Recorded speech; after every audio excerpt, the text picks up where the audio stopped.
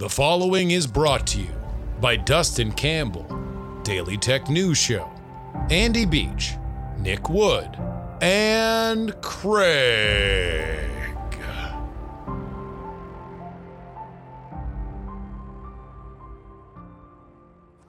Politics, politics, politics, politics.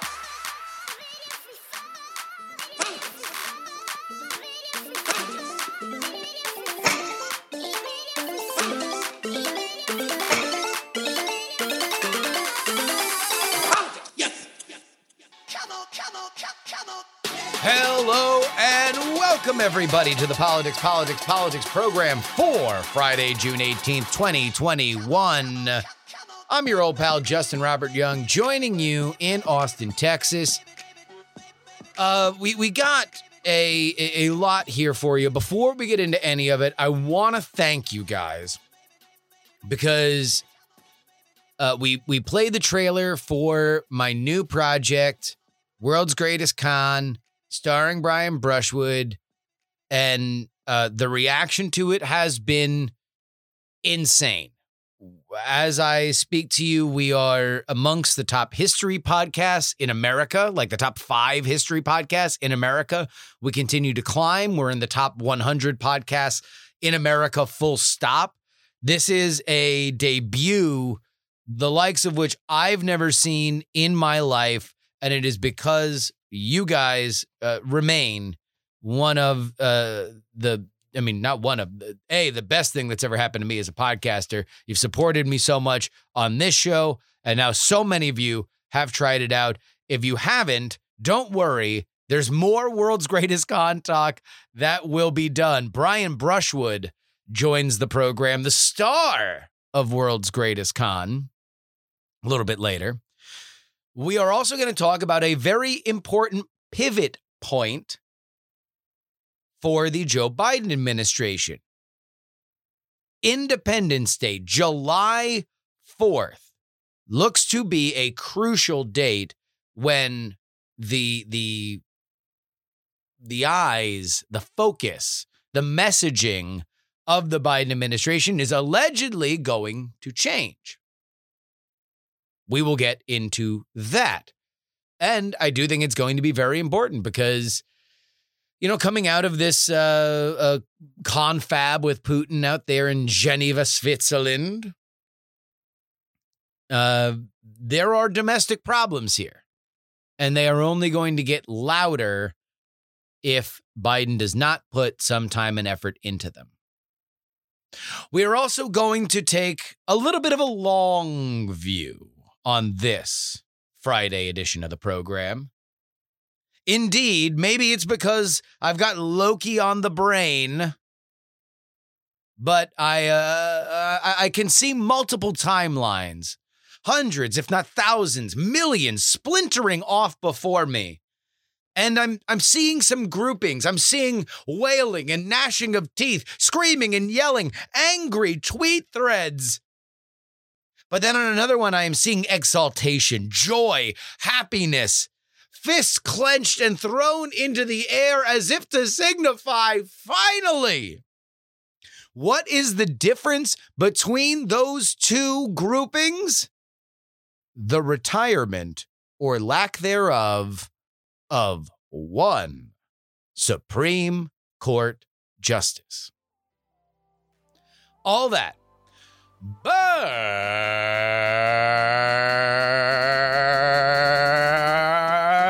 first,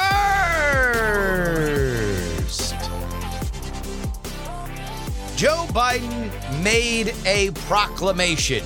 Joe Biden said that by July 4th, by God, 70% of Americans will have one vaccination shot in them. And we're not far away. We're around 66% right now. But July 4th draws ever closer. We are, about 3 weeks away. Based on current projections, we may not get there. But that has not stopped the administration from not only trying to dial up the celebration there in D.C., but also encouraging celebrations throughout the country. what was once projected to be a day where you could have small outdoor gatherings with family and friends looks to be a bit of a big old block party, even for the Bidens.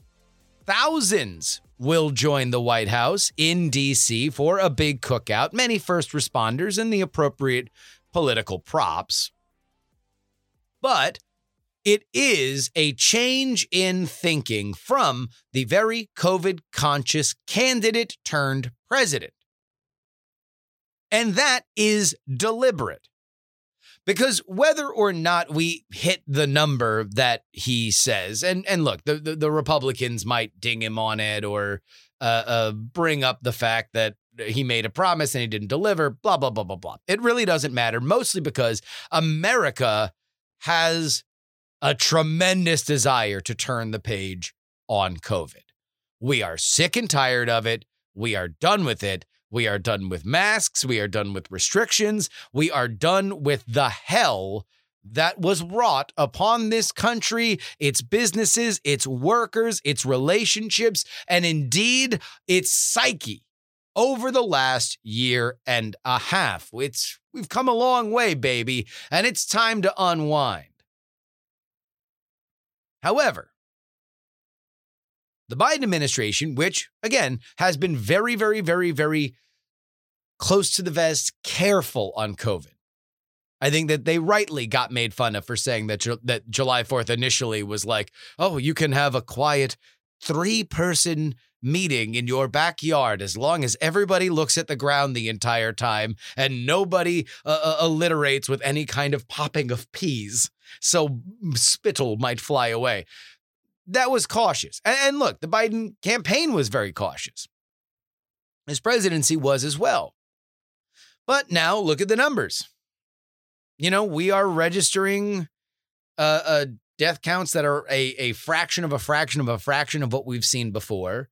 We are showing case counts that are down around the 10,000 mark, which, considering our population, is exceptional. The specter of COVID hangs over us less and less every day. And even some of the conversations about the variants aren't what they were a few months ago. Our vaccines, a miracle, I might add. If you are so inclined, please go ahead and get a vaccine. They're pretty good.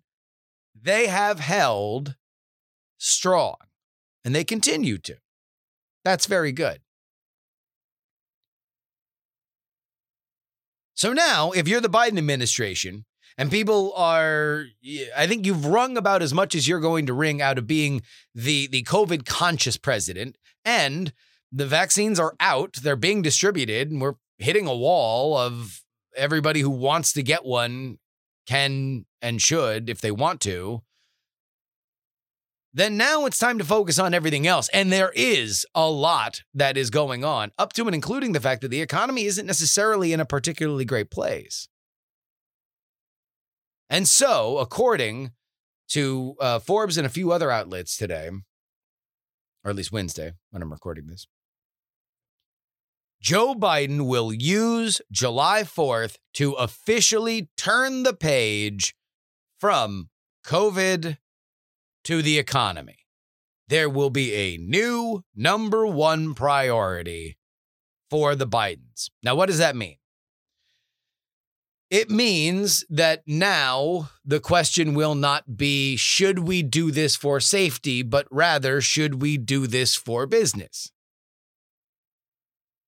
And that's something that's going to require a lot of messaging. It's going to require a lot of effort because we're facing some questions. You know, a retail spending slowed down over the last month as, stimulus has dried up. We really don't know where we're going to be. And also, we're still in the days before we have eviction moratoriums end. Like, things might look a little ugly by the time that July 4th rolls around, if not shortly after. There might be some fires for Joe Biden to put out. So that's something to look forward to. I know we always like to try and project where we're going to go. But by the way, that's not to say that we're totally out of the woods with COVID yet. And I hope that this is a bookmark that we both, a book stopper, that we both begin and end our national consciousness of COVID by way of an NBA infection. But indeed, a National Basketball Association star is now in COVID protocols and out indefinitely. Much in the same way that Rudy Gobert of the Utah Jazz began things, Chris Paul of the Phoenix Suns is now in COVID protocols. It is a reminder that we're not done. Now, hopefully, and I don't know where Chris Paul's vaccination status is, but hopefully this is something that is minor, much in the same way that the New York Yankees had a big outbreak. And, aside from a bunch of people testing positive, it didn't really affect them, aside from the fact that this season they suck. You can't cure that with a COVID vaccine. This is still out there. We do need to think about it. The question is, will it be supplanted by what we are mostly focused on in this country, the economy? Joe Biden's betting so, and he's betting that that switch will flip on Independence Day. The multiverse, friends. The multiverse. You ever think about the multiverse? All right, real quick aside before we get into this. I don't know if you guys saw this, but Jon Stewart on Colbert, The Late Show with Colbert, I think is one of, if not Colbert's first show back with a live audience in his old studio. Jon Stewart comes out and basically goes off on the idea that COVID was started with a leak from a lab in Wuhan, China. And he's very Jon Stewart about it, and he has a very Jon Stewart delivery. It is hilarious because that exact routine, which was being laughed at and clapped to in the audience, would probably have gotten you banned from Facebook a couple months ago. But censorship concerns aside, it reminded me of one of my favorite scenes. Shout out to anybody who is also a devotee of the Dave Chappelle, Jim Breuer comedy, Half-Baked. One of my favorite movies growing up, a stoner comedy to be sure. Jon Stewart has a cameo as the guy who smokes weed but thinks everything is better when you are, and here is his catchphrase, on weed. So all I could think of while Jon Stewart's going through his thing is, you ever thought about the COVID lab leak, man? On weed? That has nothing to do with anything, except to maybe bring us to a high, elevated mental position. Let's think beyond this crude mortal squabbles. No. Let's elevate to the multiverse. Let's look at all reality, that has come before us, that is happening currently, and that will happen before, how different timelines can splinter. Because sometimes, like Doctor Strange, I can see into multiple timelines, far from a normal human's ability to project realities. And there are several, friends, dozens, maybe hundreds of these realities that I see a very upset portion of you, the listenership, the liberal listenership specifically, angry that mean old Mitch McConnell has done it again. Something has happened to Justice Breyer. And now Mitch McConnell, who has retaken his position as Senate Majority Leader, is blocking the ability of President Biden to appoint a justice. Oh, I can hear the screams, the yells about norms and how much cocaine Mitch is shredding the decency of the federal government. But I also see hundreds of exuberant tie blinds. Yes, where liberals are not only happy, they are joyous. What's the difference? Justice Breyer stepping down from the Supreme Court within the next year. Oh, I can see it. The explosion of joy. You would avoid a Ruth Bader Ginsburg situation. Joe Biden would appoint a young, likely black, likely woman. That woman would become an instant celebrity. She'd get an SNL sketch where the new black female Supreme Court justice is making rulings to her daughter or something. Just kidding. That would require SNL to have multiple black female cast members. Double just kidding. Of course, they'll just put Keenan in a dress. Now, I want to say that timeline stuff aside, I am basically stealing a take from our friend Bill Scher of Washington Monthly. Go search him out and read his whole article about it. But this is a very salient take, and that's why I'm ripping it off. Mitch McConnell is a very shrewd operator. And if you listen to what he says, he is not particularly duplicitous. Like a lot of people think of Mitch McConnell as, you know, oh, he's an operator in the Senate because he's telling lies. And I don't necessarily think he is telling lies. I think he's actually really open about what he's going to do. What Mitch McConnell does is doesn't talk when he doesn't want you to know what he is going to do and then says, I'm going to do this. He doesn't have a particular penchant for guile, at the very least. And he's said that if the GOP gets the Senate back and Breyer, for whatever reason, is no longer a part of the Supreme Court, that he would not appoint Biden's nominee. Like, he says it out loud. For real. Don't believe me? Here's him saying it. The rule that you applied in 2016 to the Scalia vacancy apply in 2024 to any vacancy that occurred then? Well, I think in the middle of a presidential election, if you have a Senate of the opposite party of the president, you have to go back to the 1880s to find the last time a vacancy was filled. So I think it's highly unlikely.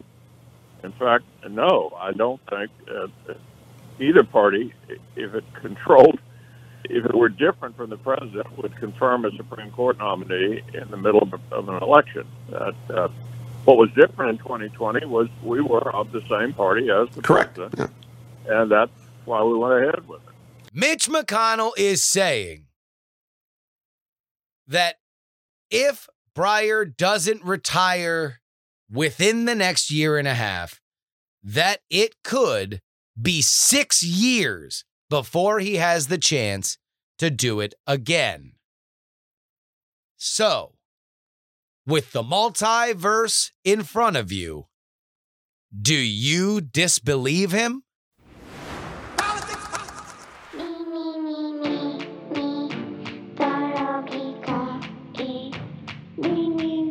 We are on our way. Well, technically, by the time you hear this, I'm a few hours away from leaving for New York City, covering this New York City mayoral primary. Very excited to get out there. Very excited to get out to Queens, Manhattan, Brooklyn, the Bronx. Probably won't go to Staten Island. It's hard to get there. I'm going to be there covering it for you. The Sunday episode will be from New York. We will still cover all the morning shows and everything. The Wednesday episode will get as much new information as we can on who the leading candidate is, but we'll also have all the sound that I've gathered over the last few days. That'll be the Wednesday episode. And it's all because of you. It's all because of everybody who has gone to takepoliticsseriously.com. Sign up now. Get that Patreon exclusive Sunday episode at the $3 level.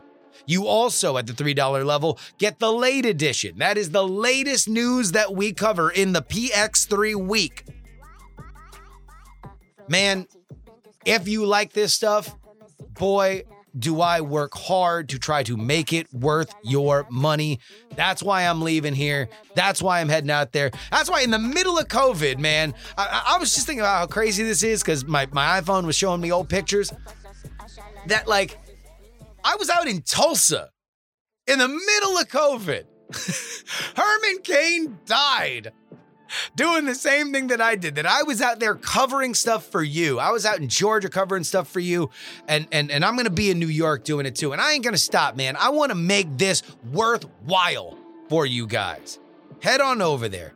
TakePoliticsSeriously.com. And by the way, if you are in New York, you can meet up with us at our meetup. That is Sunday night.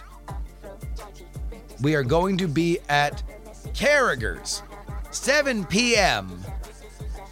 on Sunday, 228 West 39th Street. Again, 7 p.m. Sunday night, Carragher's, PX3 NYC meetup. I hope to see a bunch of you. It's going to be a great time. Thank you for making this possible. TakePoliticsSeriously.com if you would like to support the cause.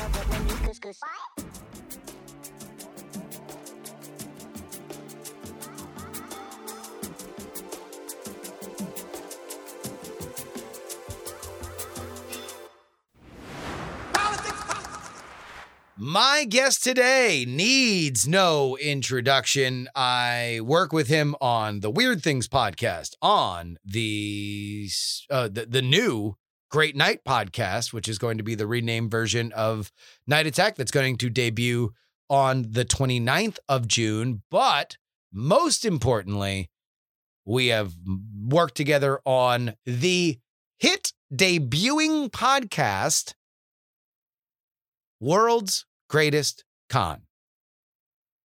Brian Brushwood joins the show. Brian. Dude, it's an honor to finally be invited to Politics. You've been on before. I've been on before. Yeah. I've never been invited. I guess you've been commanded. Correct. Dude, as we record this, shall you run the numbers or shall I?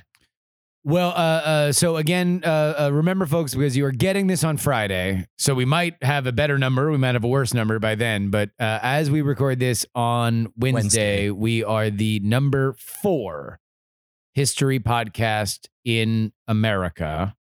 We are also number 4 in Australia. Don't forget our Aussie also friends. Number 4 in Aussie land. They get everything backwards except for their choices in history podcasts. Yeah, sketch comedy, and history podcast. Australians number 1. That's right. And as we speak, I can't look it up because the internet's not great in here. Well, here, I'll look it up right now. We are in the middle of the top 100 of all podcasts in America. And all right, right now, coming in at 53, it's Dan Carlin's Hardcore History. 54, the Joe Rogan Experience. A couple of ones I don't care about.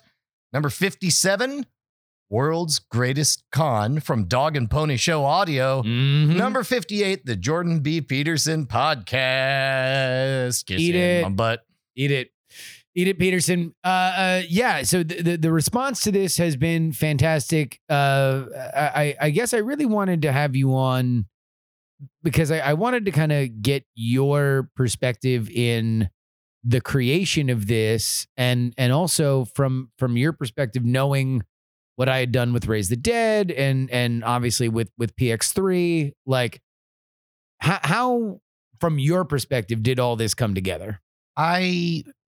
Warning, metaphor incoming, but I would say that over the years, there have been a bunch of different dances that we've done.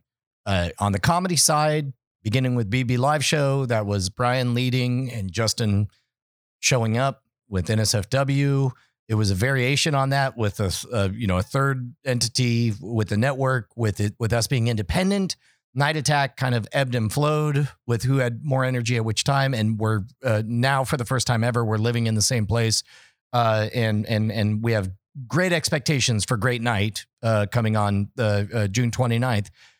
But when it comes to other projects, when you were doing Raise the Dead, and I hope I'm not talking out of school because I think you've said this publicly, but you asked for notes and I gave you very specific, very honest notes that you told me I didn't enjoy writing down. You told me I needed to redo the episode, and that was crucial. It was a crucial moment where I had to decide whether or not I was going to be about this, this life, about the podcast production life, and realizing that hey, there's an element of pain that has to go into things that we perceive as quality, right? And that the enemy of quality is very often this very seductive instinct of I'll leave it in, right? And sometimes, and then the next level of that is okay, well, what reads as authentic? What reads as cheap? What reads as amateur? What reads as professional? But you gave me, I remember where I was. I was outside of a weed dispensary in Oakland. And you, I think you prefaced it in a very Brian, hey, do you have time? Do you want the notes? And you laid out, you were very kind in saying if this hit and NPR wanted to come to you because they believed that you had done amazing research, the first thing that they would say is, let's re-record it. Right. And that was, so you can now skip to the part where you just have an NPR ready thing if you re-record it. And I think it was exceptional advice. And it was hard advice to give. And I'd like to think there was a little more dancing around where I was asking questions like, hey, where do you see this going? And, is this, because part of me knew that your fans, the version I heard and what everybody ended up getting was much more polished and very good. But what I heard was any fan of Justin's will agree this is great, and they're very happy to have it, and it's super duper. The noises I heard from you indicated that you wanted this to be a breakout success, and so I was judging it against the contemporaries that it would be up against. And at the time, nobody would confuse it for a Freakonomics episode or a Planet Money episode or a whatever your This American Lives or Radio Lab or whatever. And from the way you tell it, I was the only one who said that. Yeah. And I think because it was important to hear. It was important to hear somebody that I trusted be like, this isn't ready. If what you say you want out of this is to be thought of differently beyond the, what we do with Great Night is 2-man talk show, radio show. And we can list our influences and the genre from which we have now created our own mold out of, right? We also get to, just like with Monorogue, on Monorogue and Great Night, we get to hide behind our duct tape aesthetic. That's part of it, is the rawness of all this. And what you told me you wanted out of Raise the Dead, it's no. This is going to be the story of record, and it's going to be an enchanting journey that will break out of the Diamond Club bubble and ascend into and compete with the greats. And so in that dance, I was leading because I didn't have a stake in the game. Yep. Outside of to maintain my commitment to tell the truth to my friend, because I believed you. And here's the other thing is there's an alternate reality where you say, hey man, tell me what you think. And between the lines, I can read as a friend, oh, he just wants to feel validated and good about this. Yeah. But that's not what I read at that time. I read, I think Justin is serious about being a real player on the main stage. And if that's the case, I owe it to him to tell him exactly how I feel. Yeah. And I did. And in that dance, I was leading because I had no investment and I would like to think that both season 1 and season 2 were better for it, and your process was better for it. No, I think in a lot of ways it defined the process. I mean, the process that we went through with World's Greatest Con is very dependent on making a version of the thing that you heard, and then getting to the point where I recreate a Brian moment and say, this isn't ready. Why isn't it ready? Let's think of ways that we can make it better, and then getting to the final product. And that was crucial. And it's funny, I hadn't even thought of it like that, but it really is that idea of let's rush to a first draft, that to have a stranger hear it would be like, wow, this is like 90% of the way there. And no, it's not. Here's where we can make that last moment crucial. Now, if I pulled this part out of the end and I made it about the beginning, or like finding places where my favorite rubric when I'm listening to first drafts is just, where am I bored? Right. Like, let me be honest with myself. Like, where am I confused? Where am I bored? And where do I like it? Where am I excited? I euphemistically use the phrase, where am I drifting? But it's not that I'm bored. I'm happy that I'm here. I'm excited to watch my friend's thing or whatever. But where do I find myself drifting? And you can apply that to even your own work, which brings us to World's Greatest Con, which, again, the publicly facing story, you're going to hear an awful lot because a lot of the time it'll be me talking and Justin won't be there when I'm making guest appearances or whatever. Is going to be very close to the reality, mostly 100% honest. But the real reality is Justin was leading that dance. And if, did somebody just walk in? Yeah. We have an early arrival of Adam Curry. So we I don't know if we're going to be able to get Adam Curry on this particular thing, but let's just keep going. Okay. Let me be real clear that if the Brian Brushwood is an instrument like the theremin, there are people who clumsily play it. And I think my Hollywood experience was a version of that, because it's like, no, just, why don't you sound more like a metaphor? Why don't you sound more like a harpsichord and just precisely play exactly the notes in the order that we put them here. And it's like, no, the theremin, you got to seduce. You got to get, you know what I mean? Yeah. And Justin was a master. All of your favorite moments in World's Greatest Con came out of, they were teased out of Justin with patience and kindness and gentle corrections. There were times, I am certain, that I drifted off the script and went off and told a story, and Justin didn't know, maybe 3 words into the story, you knew this is not going to go in, but for whatever reason, Brian has to get this out. And you would either let me get my energy out, or you would discover that, oh wait, well, that maybe there is something things. here. Yeah, exactly. And my goodness, the process ended up being so organic. And I can honestly say that in the history of producing anything, I've never felt more at ease with drifting into different places, knowing that I know you cut a lot. I don't remember a single thing you cut.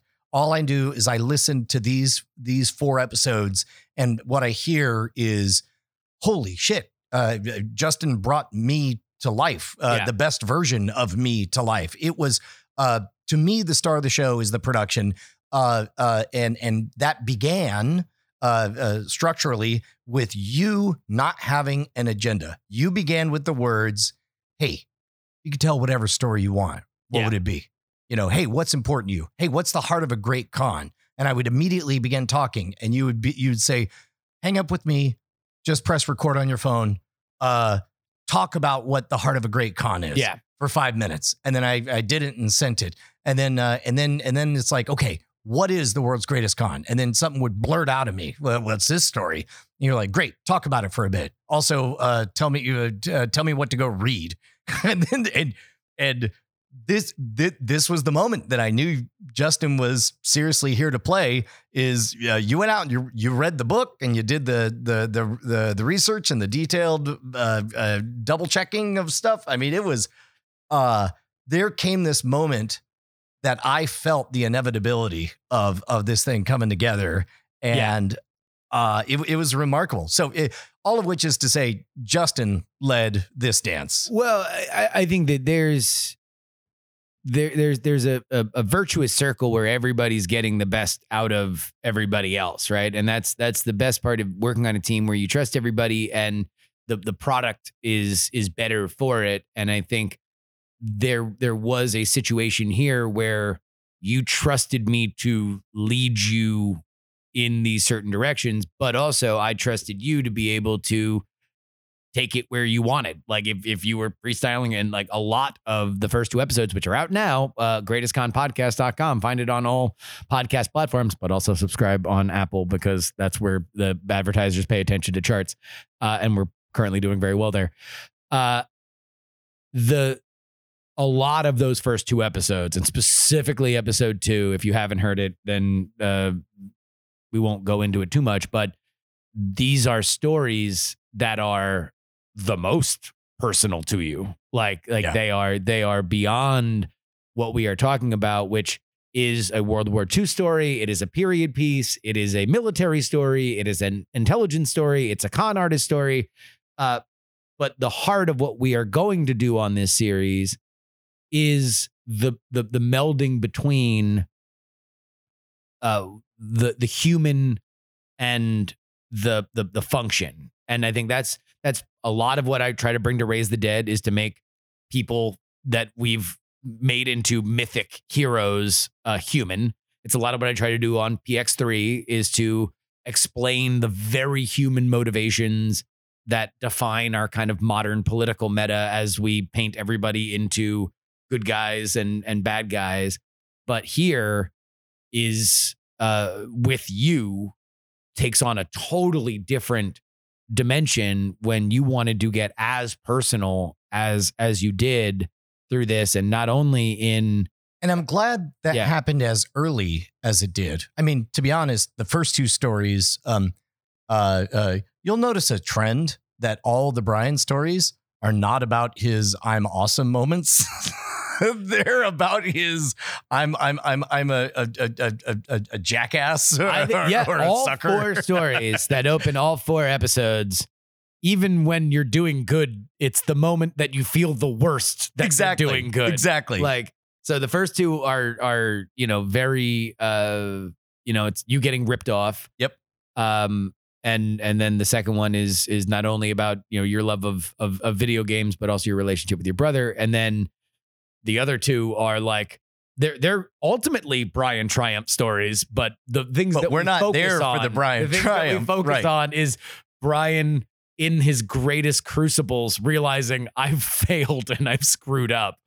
Yeah, you know what's funny is early in my magic career, part of the reason that I did street performing and made sure to get in front of I'm going to say hostile audiences, but they're not actively hostile. They're just not there to see you. They're audiences that you have to win over. Yeah. Part of it was I did the mental exercise of picturing everybody I respected and asked them, have you ever had a magic show go terribly awry? And in my imagination, every single one of them had epic tales of disasters left and right. And at an early age, around 22 or so, I decided, I need to go out and collect these epic failures and learn from them, because that's the only way you really learn anything. And to have a venue where I get to share it in this series is so amazing. It also occurs to me that there's really three tales in every episode. There's the singular episode that we try to have a beginning and end to. For example, episode 1 is the story of a brilliant idea that got locked away in a filing cabinet. And despite all odds and despite all the very good reasons it should stay there, somehow got out of a filing cabinet and gets approved by Winston freaking Churchill, right? Yeah. Episode 2 is the story of the challenge of how dangerously close to miswriting this whole thing our heroes get, and how they pull it off at the end. Now, meanwhile, these are part of the meta of season 1, which is the story of, for those who are familiar, our Operation Mincemeat. But what I love is that we have a mega meta. We can go 30 seasons of this. Yeah. And we're really hearing the very slowly unfolding story of Brian. Because right now, Brian's voice is that of an experienced raconteur. And hopefully every story we're telling just piques a little more interest and raises a few more questions about, like, man, what did you do? Like, to me, the most magical moment of episode 1 was being able to say with a straight face, in my line of business, there's a phrase. Yeah. You can't con an honest John, which sounds like something David Mamet would have somebody write for a larger than life character. But there's no exaggeration. At the age of 46, it's time for me to start telling these stories and speaking with this authority. And that is one of the things I love the most about this particular project. Well, and that was a help for me being able. I mean, I work. I'm my own cheapest talent. So, like, PX3 is a solo show. Raise the Dead was me living inside my own head and making this. But it's harder when you're the writer, the producer, the talent, to feature yourself above the production or make the production or kind of serve the kind talent. of complimentary way, because it's just hard to separate in your head, where with you, I could be like, oh, okay, well, here's where the production is taking a backseat to Brian. Here's where the production is bridging these two kind of areas. I could think of it in a very 3-dimensional way that I think really, really benefited the product. Because to get to the point that you had started earlier about the idea of Raise the Dead kind of being this larger thing, it was not the gigantic breakout success that maybe I would have hoped initially. And this is like, so if that was the Pixies, this is Nirvana. And I'm so thrilled that it's being received in the way that it is, because it's something that I know came from such an honest place from both of us. Yeah. And so honest is it that on release day, there's an amount of tension. You're getting ready to birth a baby or whatever. But once it started to propagate through the RSS feeds, that should have been the night that we were celebrating. And in fact, you asked me, do you want to go out and celebrate? And I confessed, no, I'm just going to continue to sit here and cry for a little bit. And I part of those tears were exhaustion from it being 7.5, 8 months of regular of working on work and stuff. Also it being in secret, which is something that either of us are particularly good at, right? Specifically when we also have anywhere between 4 to 6 hours of content a week where we're just confessing what our lives are about to wall off and put into the dark web. This particular project was difficult. And it's only, for me, there was that wave of realization that it's like, oh, it's for reals out there. Everybody gets to start judging it now. And then that's when, like, as you might hear later on, there's this moment of surrender where you go from completely in control to totally out of it. And that's what I was feeling is when we hit publish, I realized there's no changing any of this. There's no If we got facts wrong, we're going to hear about it. If somebody felt like a story was disingenuous, we're going to hear about it. And to sit and reflect and think, did we tell the truth, both in the big picture and in the small picture, and will people like it? It was just so overwhelming,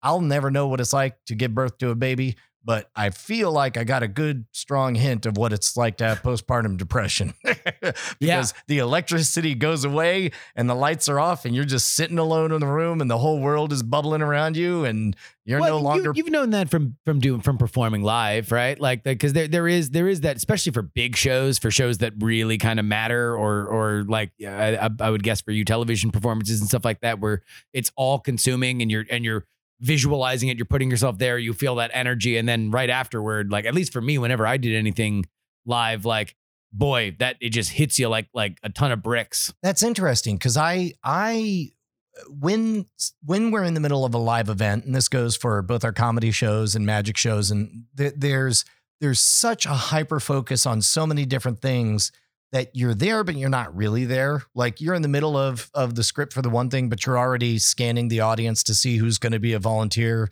for the trick from three tricks from now.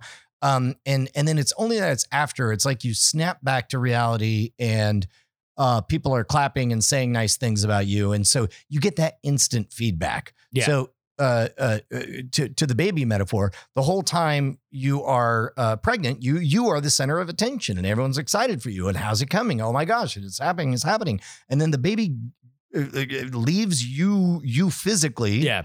This is a metaphor. I'm just only grinning because two men explaining pregnancy is maybe the most podcasting thing that's ever happened. But then all of a sudden, all of the attention goes away from you for the first time in 9 months. And you don't really know how it's going to turn out in the long run.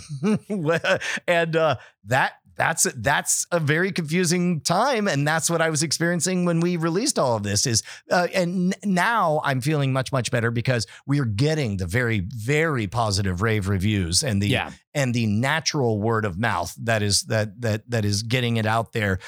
We are seeing tremendous support from shouts out to Jack Resider over at Darknet Diaries, running the entire first episode. Shouts out to our hero, the GOAT, the greatest of all time.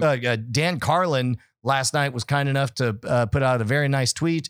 I read it as, because now Trump is just sending out these emails, like giving his endorsement, but he always says, like, they have my full and complete endorsement. And that's just how I read. As soon as I saw just Carlin tweeting the link, I was just like, Carlin saying, I give this my full and complete endorsement. And I'm like, oh, what a legend. What a beautiful, beautiful man.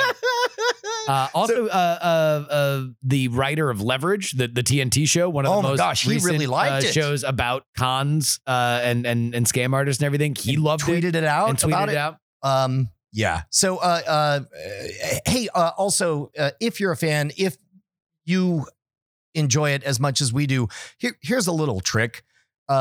Justin saying, hey, remember I made that thing? Very hard to say more than 4 times in a day on Twitter. Yes. Brian saying, hey, I made a thing with Justin 4 times a day. Very difficult to do.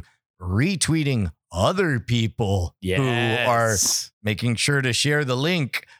Very easy. Very easy to hit retweet. Yes. So at Justin R. Young, at Schwood, Brian, Joe Biden, thumbs up or thumbs down so far? Oh my God. He's so wonderfully boring. He's so wonderfully boring. Probably corrupt as the day is long.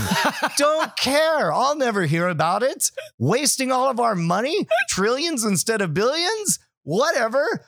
Oh, he's so nice and boring. Well, there we go. I love it so much. That's our political content. So we covered politics. I apologize that I totally teased Adam. Adam Curry is here in the studio, but we have to record another podcast that he is on. I promise everybody, I know we have a big overlap audience with No Agenda, so I will make the ask for him to come on, but I'm sorry to even tease that Adam Curry is here in the studio. We will get him on PX3. Wait, what's funny is we will get him on the show. There's a giant window behind me, so I don't know if he's walking around like John Travolta from Pulp Fiction. I keep expecting him to do it because I walked by and I see him because I'm looking at the windows and you're not because you're looking at me. Yes. And I saw him walk by. So there is a Curry in the orbit. We'll make it happen here on the show. But Brian, greatestconpodcast.com, anywhere else or any other instructions that we want to give to people?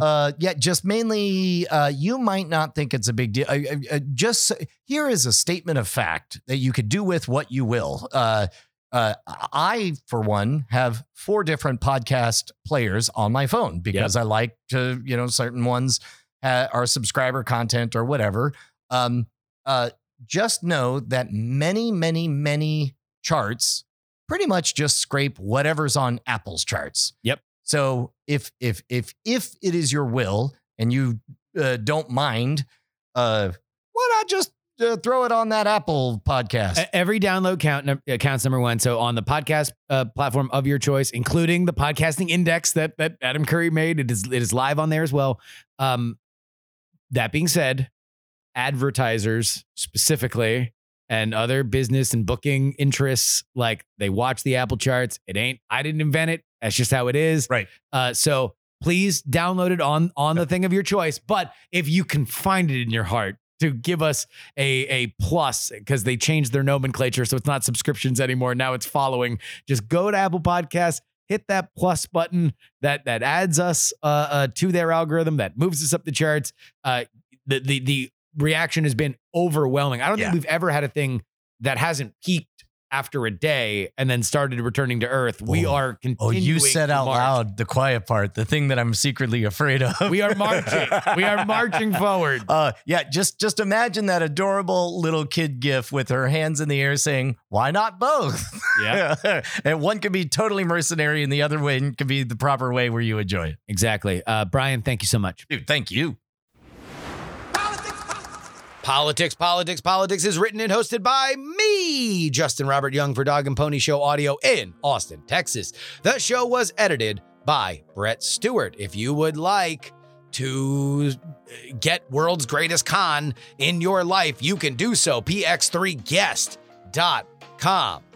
You can email the show, theyoungamerican@gmail.com. Our Twitter is px3tweets. Our Twitch, where we are live, is px3live.com. Our newsletter is px3newsletter.com, and our podcast is px3podcast.com. Spread it far and wide. Our merch is politicsmerch.com. I hope that I see plenty of COVID shots equals body shots, t-shirts, hats, masks out there at our meetup at Carragher's on Sunday at 7 p.m., 228 West 39th Street in Manhattan, Midtown, baby. Of course, you can support us at paypal.me/payjury. Our Venmo is Justin-Young-20.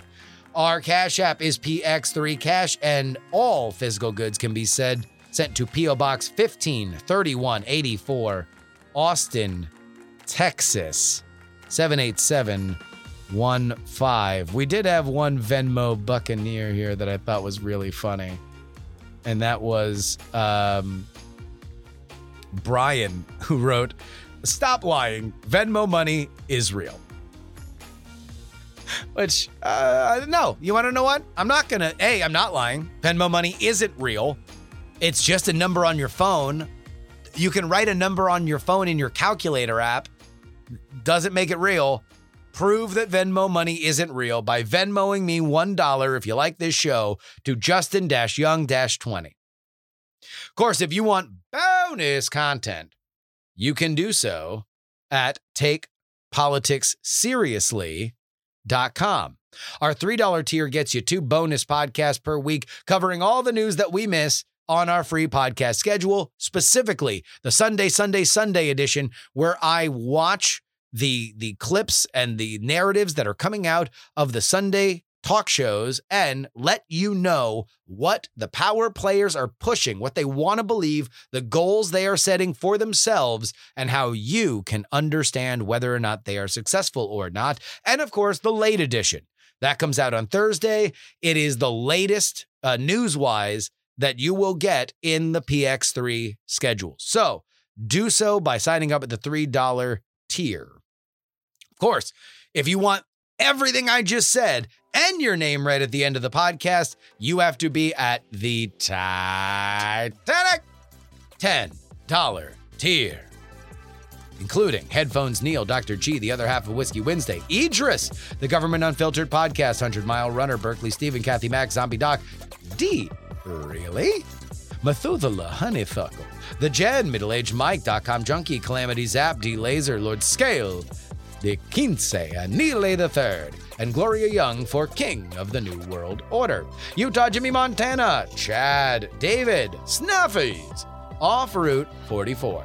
Charles, David, Olin, and Angela, Miranda, Janelle, Jenny, Robert, Casey, Paul, the most conscientious, nonpartisan listeners, Brad, D Laser, Just Another Pilot, Will, Frozen Summers, J Pink, and Andrew. You want to join the ranks? One more time, you head on over to TakePoliticsSeriously.com. New York is next. No sleep till... Well, I'm staying in Queens, but still. It's next to Brooklyn. I'm excited about that. Till next time, this is your old pal Justin Robert Young saying some shows talk about politics.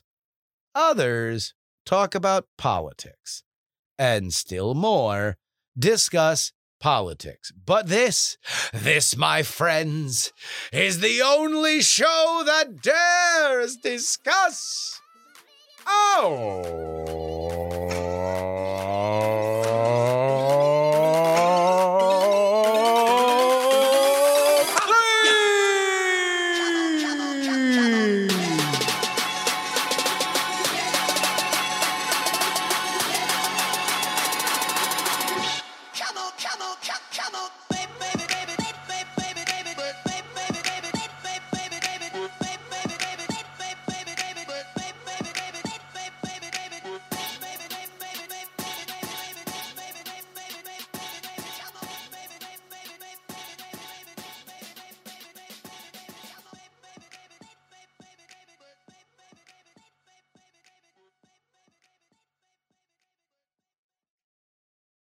Diamond Club hopes you have enjoyed this program.